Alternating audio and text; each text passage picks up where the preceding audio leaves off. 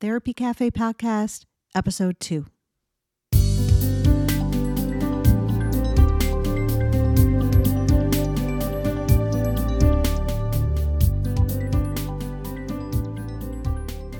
Today, we have Mike Wells, who I've worked with personally for the last 3 years as clinical oversight with the local 1619 peer support team. Mike is a 14-year veteran career firefighter working in Prince George's County, Maryland. His love of the fire service began as a young boy, riding along with his dad, a former volunteer captain, in their hometown of Wallingford, Connecticut, where Mike later became a junior volunteer. In 2016, Mike was one of the founders of PGFD's labor union's peer support team. He has served as coordinator for the program and has been a master instructor for the International Association of Firefighters, known as the IAFF's peer support program since 2018, teaching and consulting internationally. Through the IAFF, Mike has deployed across the United States following natural disasters and line-of-duty deaths, supporting his brothers and sisters of the fire service in their time of need. Currently, Mike has broadened his work beyond the IAFF local, working full-time for Prince George's County Fire Department to ensure that the peer support program and behavioral health are accessible to all of its 3,000 members. Let's begin. Okay, I am so excited today to have Mike Wells as the very first guest on the Therapy Cafe podcast. It's very fitting, Mike, isn't it? It is. We've done a lot of work together. So Yes. the fact I'm your first guest is it's an honor. I'm excited Well, for. I'm excited honored. for you. The feeling is mutual. I'm honored to have you on here. So, Mike, take it away. Tell us a little bit about yourself and your background. How did you get to do this work and become a firefighter? Well, I think if you were to tell me I'd be sitting on a podcast right now talking about behavioral health way back when, I would tell you that you need a therapist because there must be something wrong with you. Now, where I started, I grew up in Connecticut, Wallingford, Connecticut. My father was a volunteer firefighter. I remember fond memories of my childhood and running around a firehouse. I remember Hurricane Andrew. My dad went out on a call and left me in the firehouse by myself with hurricane force winds, and my mom drove past trying to get home from work and found me alone at the age of like 5 by myself in a firehouse. So it runs in my blood. I'm actually third generation. My grandfather, his uncle, was a firefighter in the city of New Haven, Connecticut. The day after I graduated high school, I moved to Maryland. I lived in a firehouse. There's a live-in program all over Prince George's County. There's multiple programs out there, but the one that I attended was with the College Park Volunteer Fire Department. I lived in a firehouse in exchange for board while I went to school and while I worked, which that's a whole another segment for your podcast on another day. In 2006, my junior year, going against the advice of my mother, I got hired. I took a job with Prince George's County Fire Department. I always wanted to be a firefighter. My goal was to move back to Connecticut, but the opportunity presented itself. I got hired. And from there, kind of my career started. I spent most of my career in operations. I've done everything from driving fire engines to ladder trucks, being a backstep person, riding an ambulance, just like everybody else. In 2016, how I got into peer support was to pay back my brothers and sisters. I had just got into a hiking accident. It's hiking on the Appalachian Trail, and I suffered a heat stroke. I had to be airlifted. I was in a coma for 3 days, had a 15-day hospital stay. And during that time that I was off, I ended up being off for 3 months. I didn't use one day of sick leave. My brothers took all my shifts for me. They kept it to our firehouse. They wouldn't allow anybody else from other firehouses to work, and that's, I mean, the strength of the brotherhood that we have, and we're going to kind of discuss a little bit more in depth. Of course, they wouldn't let me repay any of them. So I said, well, how can I repay you? A month prior to my accident, Prince George's County Fire Department suffered a line of duty death. John Skillet Olmschneider was shot and killed in the line of duty. And we had another guy, Chris Hill, who was stage 4 cancer at the time, and he ultimately passed in July of 2016. So there's a lot of stress. There's a lot of factors leading up. We had a member suicide in 2015, multiple deaths, and all we had was CISM, which we'll talk about a little bit more. But the International Association of Firefighters, the Firefighters Union, was coming out with a beta test for a peer support program. And a survey was conducted throughout the entire department. And it was, if you had something personal that you wanted to talk about, who would you want to talk to? My name and other names came up multiple times. The union president came to us and said, "Hey, will you guys take this class?" No idea what this class was about. Fast forward later, I found out everybody put my name down and thought it was a joke because firefighters, a bunch of can I say wise asses on this podcast? Sure. You go right ahead. And Yes. and and yeah, and so they didn't think in 2018 when I became the coordinator of the team, and then I was hired by the International Association of Firefighters as a master instructor, that I would really buy in. But I went and I started helping people right away. People started coming to me almost immediately when I took the class, and utilizing the resources that we found was huge. From there, I've done quite a bit of teaching for the international. I've taught almost 24 classes all around the United States and Canada. I've served on deployments for the IAFF after natural disasters, line of duty deaths, and we also get deployed. I wasn't on the deployments, but my team went down to the Virginia Beach shooting, mass shooting, as well as some other bigger events where it's more than just what one fire department can handle. So right now, my job with the Prince George's County Fire Department, I came out of operations. I'm able to do peer support on a daily basis, as well as providing education for in-service training, our recruit schools, our officers candidate school, as well as programming. So that's the life of Mike Wells. Yes, quite an impressive background, and you're doing a lot, Mike. So for therapists and people in the mental health field who may not have ever heard of peer support, what does that look like? Well, I mean, peer support in general is just being able to work with people that have the same experiences. What I like to tell people is, while the fire department's a job, we're career firefighters, we get a paycheck for it. There's volunteer firefighters. It doesn't matter. It's a service, but it's also a lifestyle. And it's not only a lifestyle that we're taking on, but when we get hired, our support network also takes on that burden. Especially with the way the media works today, information is processed very quickly. So when my wife is scrolling through her, Facebook or Twitter while I'm at work, she's seeing, firsthand accounts that there's an incident going on, and she has no idea if I'm on it or not. And then when we'll just say that firefighter's injured. Well, is that my husband? Is that my wife? So it's a lifestyle that we're not only burdened with as firefighters, that we can only, a lot of times we can only understand like the nuances, just like, the job of a therapist. There's a certain nuances that only if you're doing that job, you can help. So that's something that's important with the peer support. And, there's a lot of studies out there that show how effective peer support networks are within industries and within recovery, really. So for firefighters, what is a typical day like for a firefighter? Well, let's back up for a second, and let's look at our personalities and Okay. the traits that kind of make us up. We're type A personalities. We need to be in control.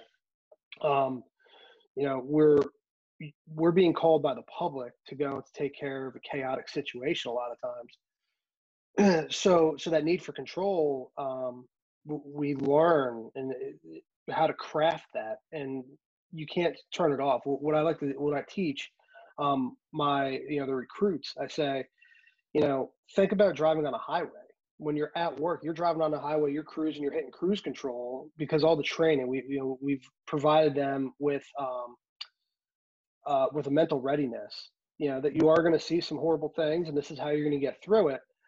But then when you leave work, the expectation is now that you have to go and you have to be, fit right back into society like a light switch. What we're trying to do is teach how to take the exit ramp, slow down, and insert yourself back in society. Firefighters, we're obsessive. We want to do the job well. Um, we equate that when we don't do our job or when we mess up, the worst. And what the worst in our industry is death. Somebody dies. Um, we're compulsive. We do the same actions over and over. You just asked, what does our typical day look like? Well, I'm check my equipment. Check my equipment the same exact way every single day. When I went into work, the first thing I would do, I would put my bag down. I would take my gear out of my locker. I would put it onto the fire apparatus that I was working on, and immediately I would make sure everything's in my pocket, and my gloves would be in my pants of my right leg. I would go and I would make sure that my Nomex hood was in my left pocket, spare set of gloves in my right pocket, my tools that made sure that my flashlight worked, as well as made sure that I had my knife on my radio strap. From there, I would check my air pack the same exact way. And this goes into training as a pump operator. We teach how to do your process. And, the process comes down to the individual, but it's important to know exactly what you're doing every single time, because that in the midst of the chaos, something doesn't go right, you could backtrack and be able to fix your problem relatively quickly. We're highly motivated. We all have internal factors. We're action oriented. And, that's not just by choice. That comes down to biology and our need for adrenaline, the dopamine and the cortisol, which we could talk about later on. That's a biological need of our bodies, and that translates into stimulation on and off the job. We're easily bored. We're risk takers. Something for therapists to think about is we have a rescue personality. That's important when you're trying to treat us, because if we see you wince a little bit of something that we're trying to open up to, and we don't think that you can handle it. I've heard horror stories where guys have had to put the proverbial fire helmet back on, and help the therapist, because the therapist was absolutely distraught over the story. I mean, the vicarious and secondary trauma is a real thing. We're highly dedicated, and we have a strong urge to be needed. Those are traits that make us up. And then with the type A personalities, speed is important. We want everything to kind of go and be fixed right away. Going back to the therapist, when you're working with us, we're expecting that we're going to be cured. And that gets set in very early on. As a rookie, you're expected to finish your food first, so you could go and you could be ready to clean up after everybody else. Whether that's hazing or not, we can have that conversation later. But it is what it is. We rush to end sentences. Think of a big family. I have 3 daughters. Everyone's trying to go and trying to get the attention. Everybody's trying to go and get their point across to win the argument. It's the same thing at the firehouse. You're rushing to end your sentence, because not only that, we don't know when the bell's going to go off. That's right. You've been with us. You've been with us at the firehouse. Yes, I've done the ride-alongs and stayed in the station. It was, overnight. It was an incredible experience. I recommend it for any therapist. It's not easy. But how many times were we in the middle of a conversation? I just cut you off right there. See, that's my type A personality kicking in. Mm-hmm. But a lot of times we're in the middle of a conversation. We would get cut off and we'd have to go to work. Yes. What struck me too, being there, was just there was so much downtime that you obviously had lots of things to do, because you do a lot of training, you do a lot of preparation, like you're talking about, to be ready. But there was this perception of this downtime where there wasn't a call, there wasn't anything going on, and at a moment's notice, you had to be ready, and you didn't know what was coming. It could be anything at any time of the day. And the information that you're getting can also lead you to believe that it's something big, but most of the time it isn't. But your brain and your your adrenaline doesn't know what's real and what's not. When I hear house on fire, people trapped, or I hear infant in cardiac arrest, that's taking you high level, and your body doesn't know how to differentiate. Maybe the infant was just sleeping and it was a new parent that called 911. That adrenaline kick still happened. Yes. You still have to be able to dump, that, and so it doesn't turn into cortisol. The high levels of cortisol. And yes, and how do you discharge all of that, and another thing that struck me was the sleep. Your sleep is always going to be challenged because of the very nature of your job and the demands Well, you yeah, and have. I think that plays really big into when we start talking about behavioral health issues that we face. I think a lot of it can go back to sleep, and that's where the conversation really needs to start. Is the lack of sleep, because for us in Prince George's County, we're on most of us. I'm on day work, but most of us are on a 24 hour on 72-hour off shift cycle. So you could potentially be awake for 24 hours, and actually more than that, because if you're on time, you're late. You strive to be at least an hour early into work to relieve the crews coming off. Um, so to leave my house to get into work, I would have to leave my house by 4:30, which meant I had to be up by 4. And technically, my shift doesn't start till 7. And there was times where I would go and I would stay until 7 o'clock just because the call volume. Uh, and then I'm expected to drive home on very little, if not no sleep at all, and go take care of my responsibilities, either that of a parent or working a second job or whatever else. I mean, going back to the studies, you're legally drunk by the time you've hit 24 hours of no sleep, and we're allowed to work up to 36 hours straight. And so you're really, as a profession, the vast majority are chronically sleep deprived. Yeah, there's actually it's an older study, but it's estimated that 80% of firefighters go undiagnosed for some type of sleep condition, sleep apnea. Mhm. And what I always tell um, my clients is sleep affects everything. So then there's a cascade of all kinds of other things that could even stem or be related to sleep, and related to the very nature of all the stresses that you deal with. So Yeah, yeah, absolutely. what And are I those think behavioral health kinds of what else where does that go from there? What other kinds of things um, y- behavioral health wise go on? yeah, I think this whole COVID pandemic really brought anxiety to the surface. Going back to the type A personality and the characteristic traits of us. Um, when COVID hit, nobody in the world had any clue as to what happened. We have a plan for everything. In the fire department, everything is a plan. If there's you know a house on fire, there's a plan. It looks like chaos, but it's organized chaos. When we have somebody who has trouble breathing, there's protocols. You go step by step. When the pandemic happened, there wasn't a plan for it. We weren't sure if you were able to go and kind of insert some of our SOPs as far as biological type stuff or, infectious control. Like, where did this fall in? So there's quite a bit of anxiety to that. Furthermore, I heard a lot earlier this year that when people took the job, um, there's the inherited risk that you might possibly die in the line of duty. Unfortunately, in Prince George's County, we've had to see it a couple times to believe it. Um, but we never thought that our family could die based upon the job that we did, going, into the general public, contracting COVID, bringing it home. Um, that put an anxiety back into our lifestyle and our support networks. So anxiety is a big one. I think a lot of people that are listening right now are probably wondering, well, how come, what comes next? Well, we'll talk about PTSD, post traumatic stress. The prevalence of PTSD in the United States is about 7.8% of the general population is diagnosed with PTSD. It's estimated veterans are 11 to 20% diagnosed, and I think we're coming to find that's a little bit, underreported. And in the fire service, it's estimated that we have a 20% PTSD diagnosis, and we don't know because there's not a whole lot of studies conducted. The study that lists these percentages is a little bit older now, 2016. So hopefully there is a little bit more data out there.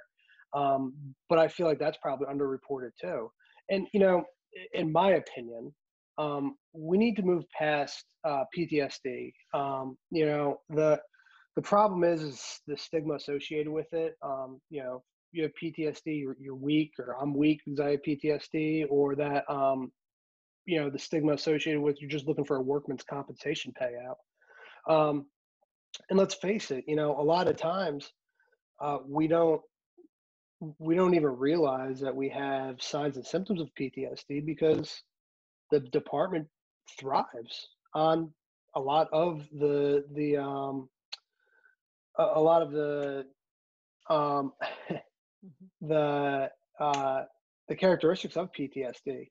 And we, as firefighters and paramedics, and all first responders, we're resilient people by nature. Um, I think just for stigma's sake, PTSD needs to kind of, it's a buzzword right now, and that there needs to be more of a focus on, in more studies on post-traumatic growth. And then you mentioned the word crisis a second ago. And the big thing with that is we as firefighters face crises every day, and so it's kind of hard when we have a personal crisis. We're control freaks. I could get through this. For instance, I had a mayday early on in my career, house fire, and I was advancing my hose line. I fell through a hole in the floor. I didn't have my hose line. My mask kind of got jolted off my face. I didn't have the flashlight. Got ripped off my coat. I was missing a glove. Um, and I debated with myself, am I in trouble? Do I even need to call a mayday right now? Like I remember having that conversation with myself, which is crazy because I think to the normal person, I'm in trouble. I need help. I just thought, my career is going to be over if I made a mistake, and I call a mayday for nothing. So when we're talking about crises, family situations, economic situations, community situations, natural disasters, and significant life events. And, it doesn't even have to be bad stuff either. The birth of a child or retirement. A lot of people think that's, and it's a great thing. You work for retirement. We work for retirement. Um, we do family planning and sometimes, Mhm. to have children, but that new burden of a baby in the house, um, creates more stress that might not have been there. Um, when we're talking about crises on the job, specifically, um, I'm trying to move past the term crisis because what's a crisis for me might be completely different from you. And what I'm trying to strive for is calling them potentially traumatic events, PTEs, uh, because I think that's, when an incident happens, I find a lot of people are wondering, I don't feel anything, so there must be something wrong. And to what could lead us into those is line of duty deaths, critically injured firefighters, suicides of coworkers, which unfortunately happens more than we want it to in the fire service. Mass casualty incidents, terror and biological terror, dead or severely injured children, and I just talked about maydays and near misses. I mean, these are the realities of the job. And what we need to do is we need to focus on the stress level before the crisis. um, you know we have a responsibility, you and I specifically, of teaching firefighters and paramedics coping techniques, and how to view the problem, because again, y- what you might view as a problem might not really be a problem for me. I can handle this. And the losses that, the result of an event, and, our age and life experience really plays a role into what we're going through. I know as a young kid on the job, death of children, yeah, it sucked, but I didn't have anything to relate it to. Now I have three little girls at home. It's easily relatable. And what does our support system look like? And I think talking to therapists like we're doing now, um, that should be a key question because the support system might not be at home. When I run a critical incident or a potential traumatic event, say I just corrected myself, um, can I go home and talk to my spouse or my family about this? A lot of times the answer is no. Right. Or do you want to, right? Exactly. You want to be able to leave that out, not bring it home. So, and exactly, and there lies the importance of a peer support network. And with the peer support network, we've had it forever. This isn't a new concept. It's been in the fire service. It's been old as time. It's just we never associated it with mental health, and that's what we are. Is we're kind of the bridge between the fire service and the behavioral health world. Our team, if you want to kind of go into that right now, um, Yes. we have a resource list that has vetted resources that we know that have experience working with first responders, specifically firefighters. They understand these characteristic traits that I just discussed. And when I identify a problem at work with one of my coworkers, we can now point it out and say, hey, we're identifying this problem. It seems as if you need to either just talk about it, and then when we are talking about it, me as the peer supporter, I could say, well, wait a minute, like this is a little bit out of my league.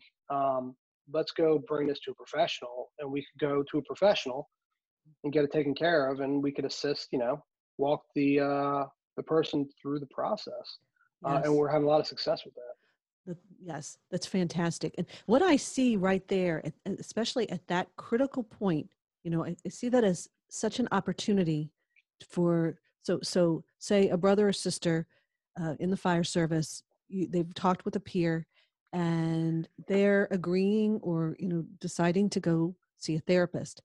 That is a critical opportunity because who they end up seeing and how that experience goes can really shape their life. It can determine whether they will be in therapy, ever go to therapy again, will benefit from therapy. It's that first experience in the therapy office, those first few sessions, that are so important for somebody who maybe had never thought about therapy or was really, had a lot of trepidation around therapy.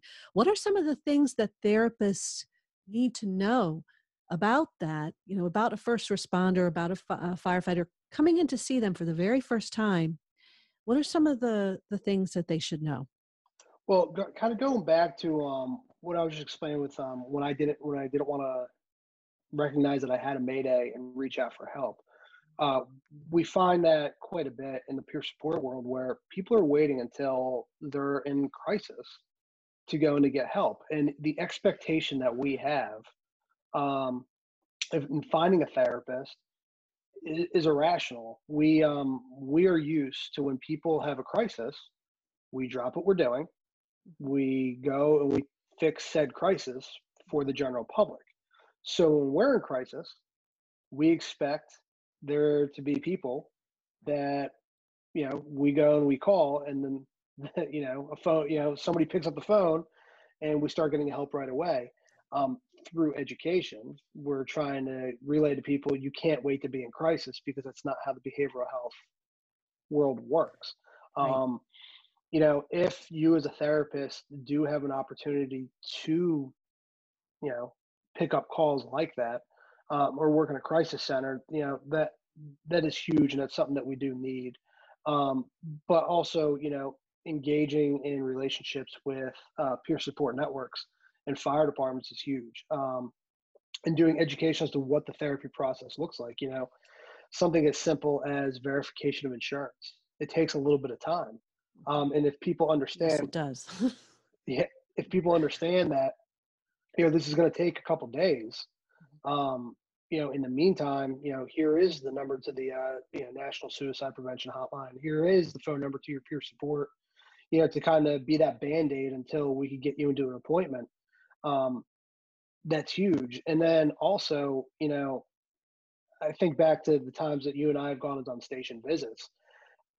People are a little weirded out. It's intimidating. I can only imagine how intimidating it was for you to walk into a firehouse.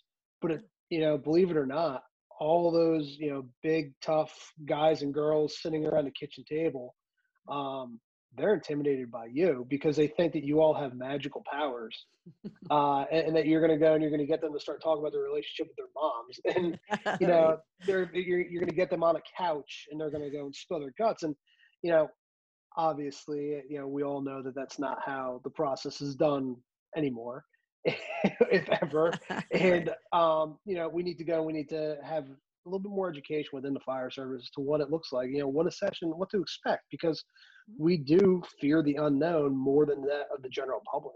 We Yes. like to have everything kind of planned out for us.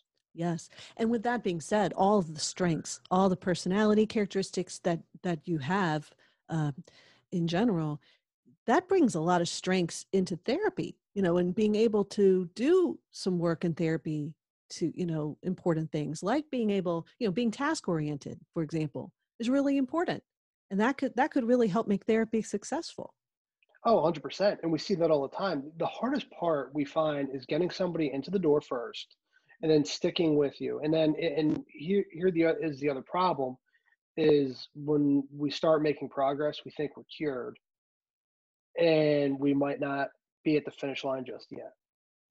So keeping us engaged in order to go and to finish up the process is definitely going to be key. And again, that's where education comes in. But you're absolutely right.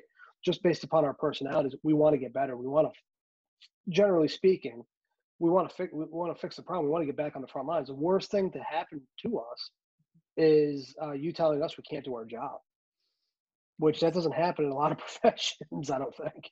Right, right. But that's a fear, that because you want to be able to stay on the job, do your job, that sort of thing. Yeah. So so as far as types of therapies go, so really action-oriented therapies. It sounds like structured therapies that solution focused sorts of approaches. That sort of thing, is really, goes over well. Yeah, I believe so. I mean, there's more studies out there, and I think it's all kind of situational. I know we're talking about trauma, EMDR. There's a lot of success with that, and when we're working with therapists, we try to have a trauma therapy. We ask them to have a little bit of a trauma therapy in their background to understand kind of what we're going through. But I know a lot of CBT kind of is very successful as well amongst our rank and file. And you and I have discussed biofeedback quite a bit too. There's definitely a place for that as well. Yes, that's right. Being able to, and also things where you can kind of link and understand what's going on in the mind and the body, connect it maybe with the stress response, what they're experiencing, just helping them understand and how to regulate, kind of Yep. self-regulate and empower them because of your need for control, right? That would work really well.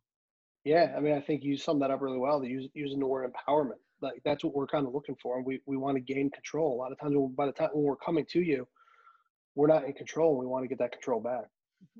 Mm-hmm. Are there types of therapists, qualities about therapists that would make them not so good working with this population? What are some of the things you've heard and learned so far about that? Kind of going back to the front desk type stuff. We get a lot of the complaints that we do get when we link somebody up with a therapist is either the timeliness or the insurance process.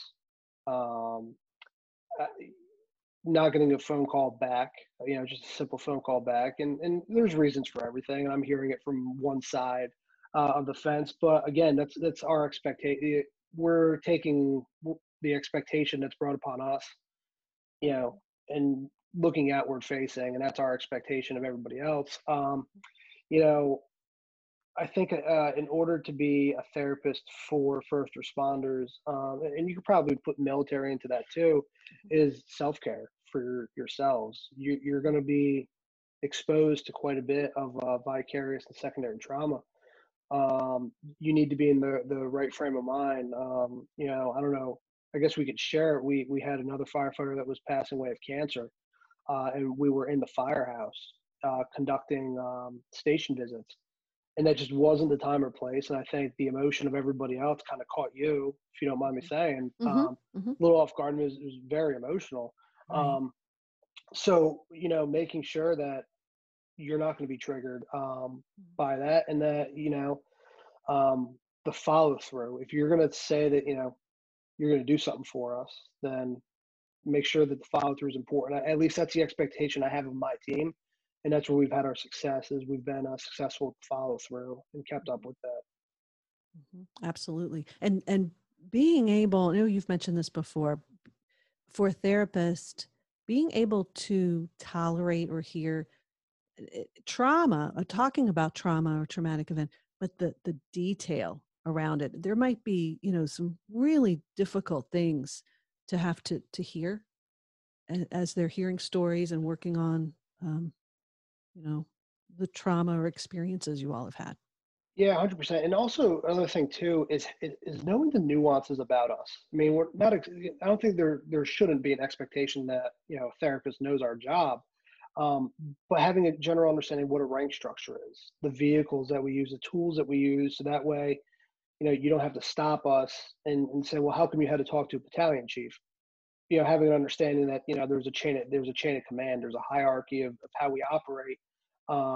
That way, a session can kind of easily flow, and you don't have to go and try to learn what the job is as you go. And that's relatively simple. I mean, I know time is money, um, but taking a day to go to a firehouse right now, it's kind of tough with COVID. I'm sure wherever you're listening, but when this thing does pass, go to a firehouse.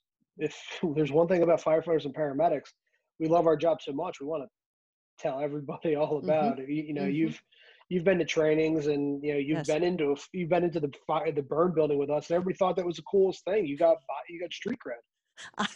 Yeah, that's awesome. That was such an amazing experience. Mike, can you describe what that was an extreme. Okay, I started out, you know, uh, uh, basically visiting and things like that, and then I, went to this burn building, and that was kind of the far extreme. I think I told you, okay, I really got a lot out of that, but I'm never doing that again.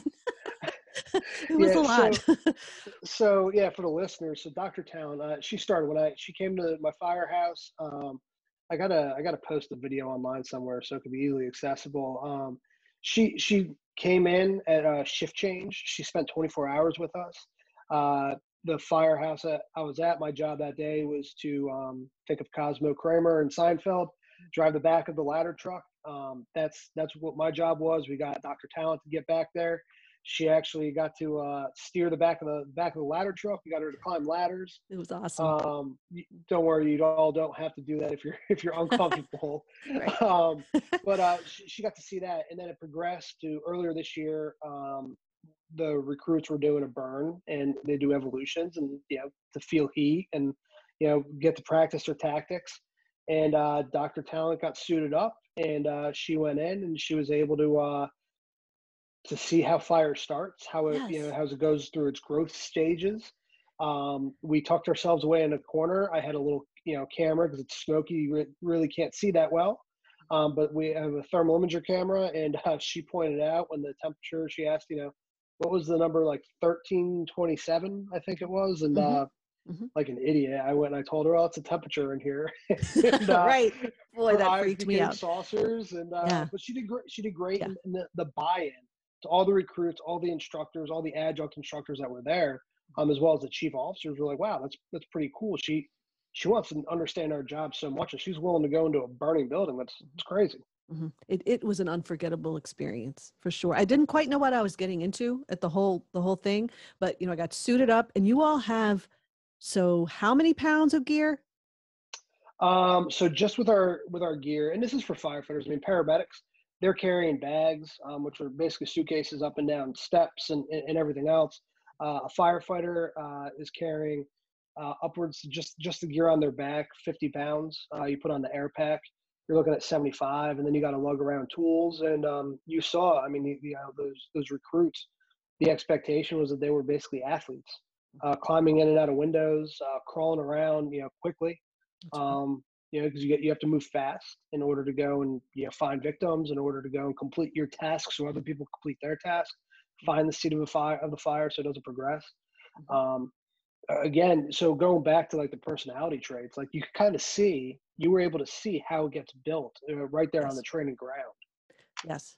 Yes. And one other thing, from my perspective, visiting the firehouse, and as a newbie, not having had that lived that lifestyle or anything, I could feel that adrenaline surge that kept coming, and I could see how over the years that changes you. You know, it changes the physiology. You're not going to react in the same way, or, um, it over time, it takes its toll. Yeah, absolutely. And I think, going back to education, and this might be where you get involved as a therapist in your local fire department, is there's a need for education. There's a need for, explain to firefighters about their personalities, because most of us don't even realize our personality traits and how that's not normal. If normal is such a word. Um, Also, too, like,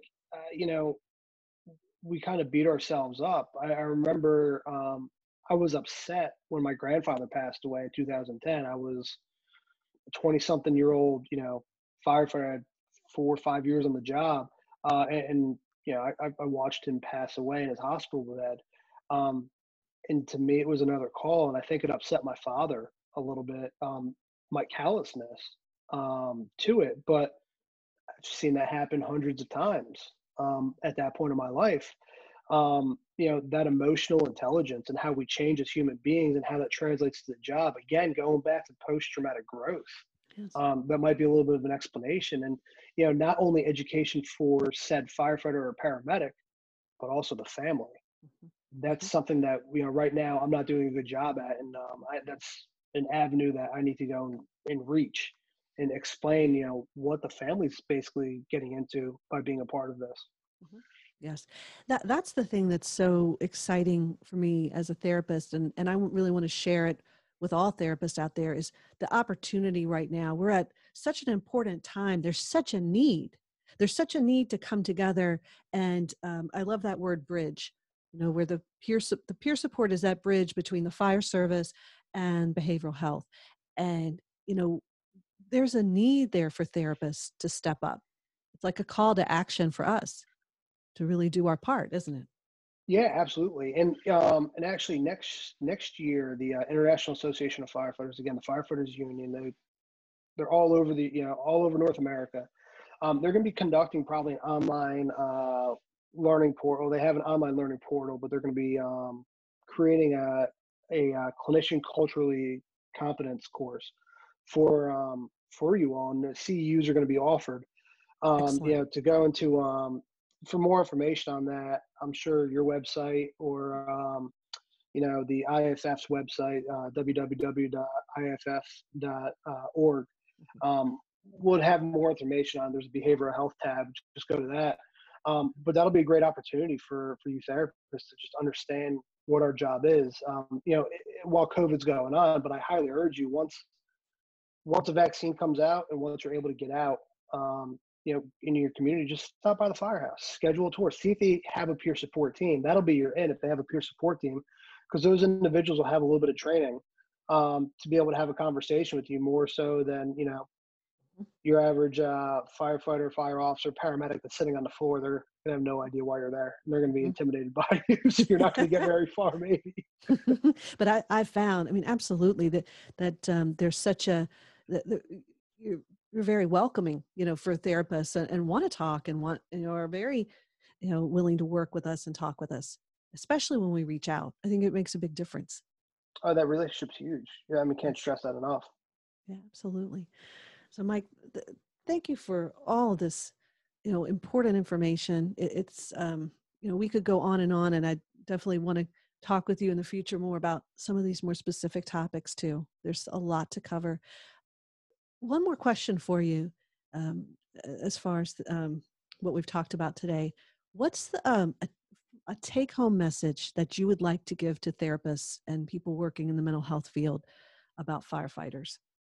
Yeah, I guess the take home is establish relationships within your community, and not even just with firefighters, but police, first responders. Right now it's kind of the essential workers is becoming a cliche term, but yeah, those relationships are key, because you might be working with them on the front lines the way that the social worker workforce is going. I'm all about relationships, and we might not talk, but you know what? When there is a crisis going on, when you have a firefighter from somewhere else coming to you and you don't know where to go and they need a little bit more as far as therapy, we're always willing to help one another out, a brother or sister out. So that might be a tool for you as a therapist to go and find somebody in a different department because for whatever reason. Um, make sure you're qualified to work with us. There's no shame if you say this isn't for me. Like I didn't sign up to hear this type of trauma. I didn't sign up to deal with this type of marriage counseling. Like I said, there's horror stories out there about firefighters putting clinicians into crisis. And again, you shouldn't put yourself in that position for yourself, but also it's damaging firefighters from reaching out and getting help. It's a lot of responsibility on your part because one bad experience might prevent this person from getting help in the future. And then, the biggest thing is practice what you preach with self-care. I'm a gigantic hypocrite right now as I'm saying this, but you get on me all the time about it. Well, a lot of therapists are too. That's something else that's important to talk about, which I will in the future. Yeah. But it's that important. So I guess really those are my take homes. Awesome. Well, thank you so much, Mike, for talking with me today and for sharing all this information. And I'll be posting some links and information about the peer support program and IAFF and things like that for therapists to find out some more information. Yeah, and I'll link my my team's website on there as well. And feel free to reach out if you have any questions or if you want to work with our team. Wonderful. Thank you so much, Mike. Thank you. Bye.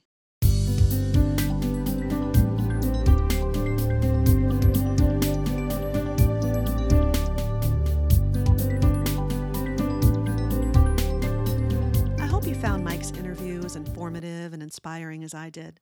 Wherever you are as a therapist, you're likely to have many first responders, including firefighters and paramedics who need your services. Right now, all across the country, there's a movement underway to get first responders connected with therapists. This movement is really a grassroots movement occurring from within the fire service itself, called peer support.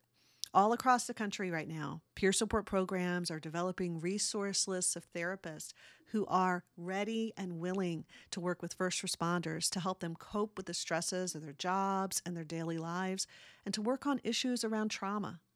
Make sure you check out the show notes about Mike and what his peer support program is up to at www.thetherapycafe.com/podcast.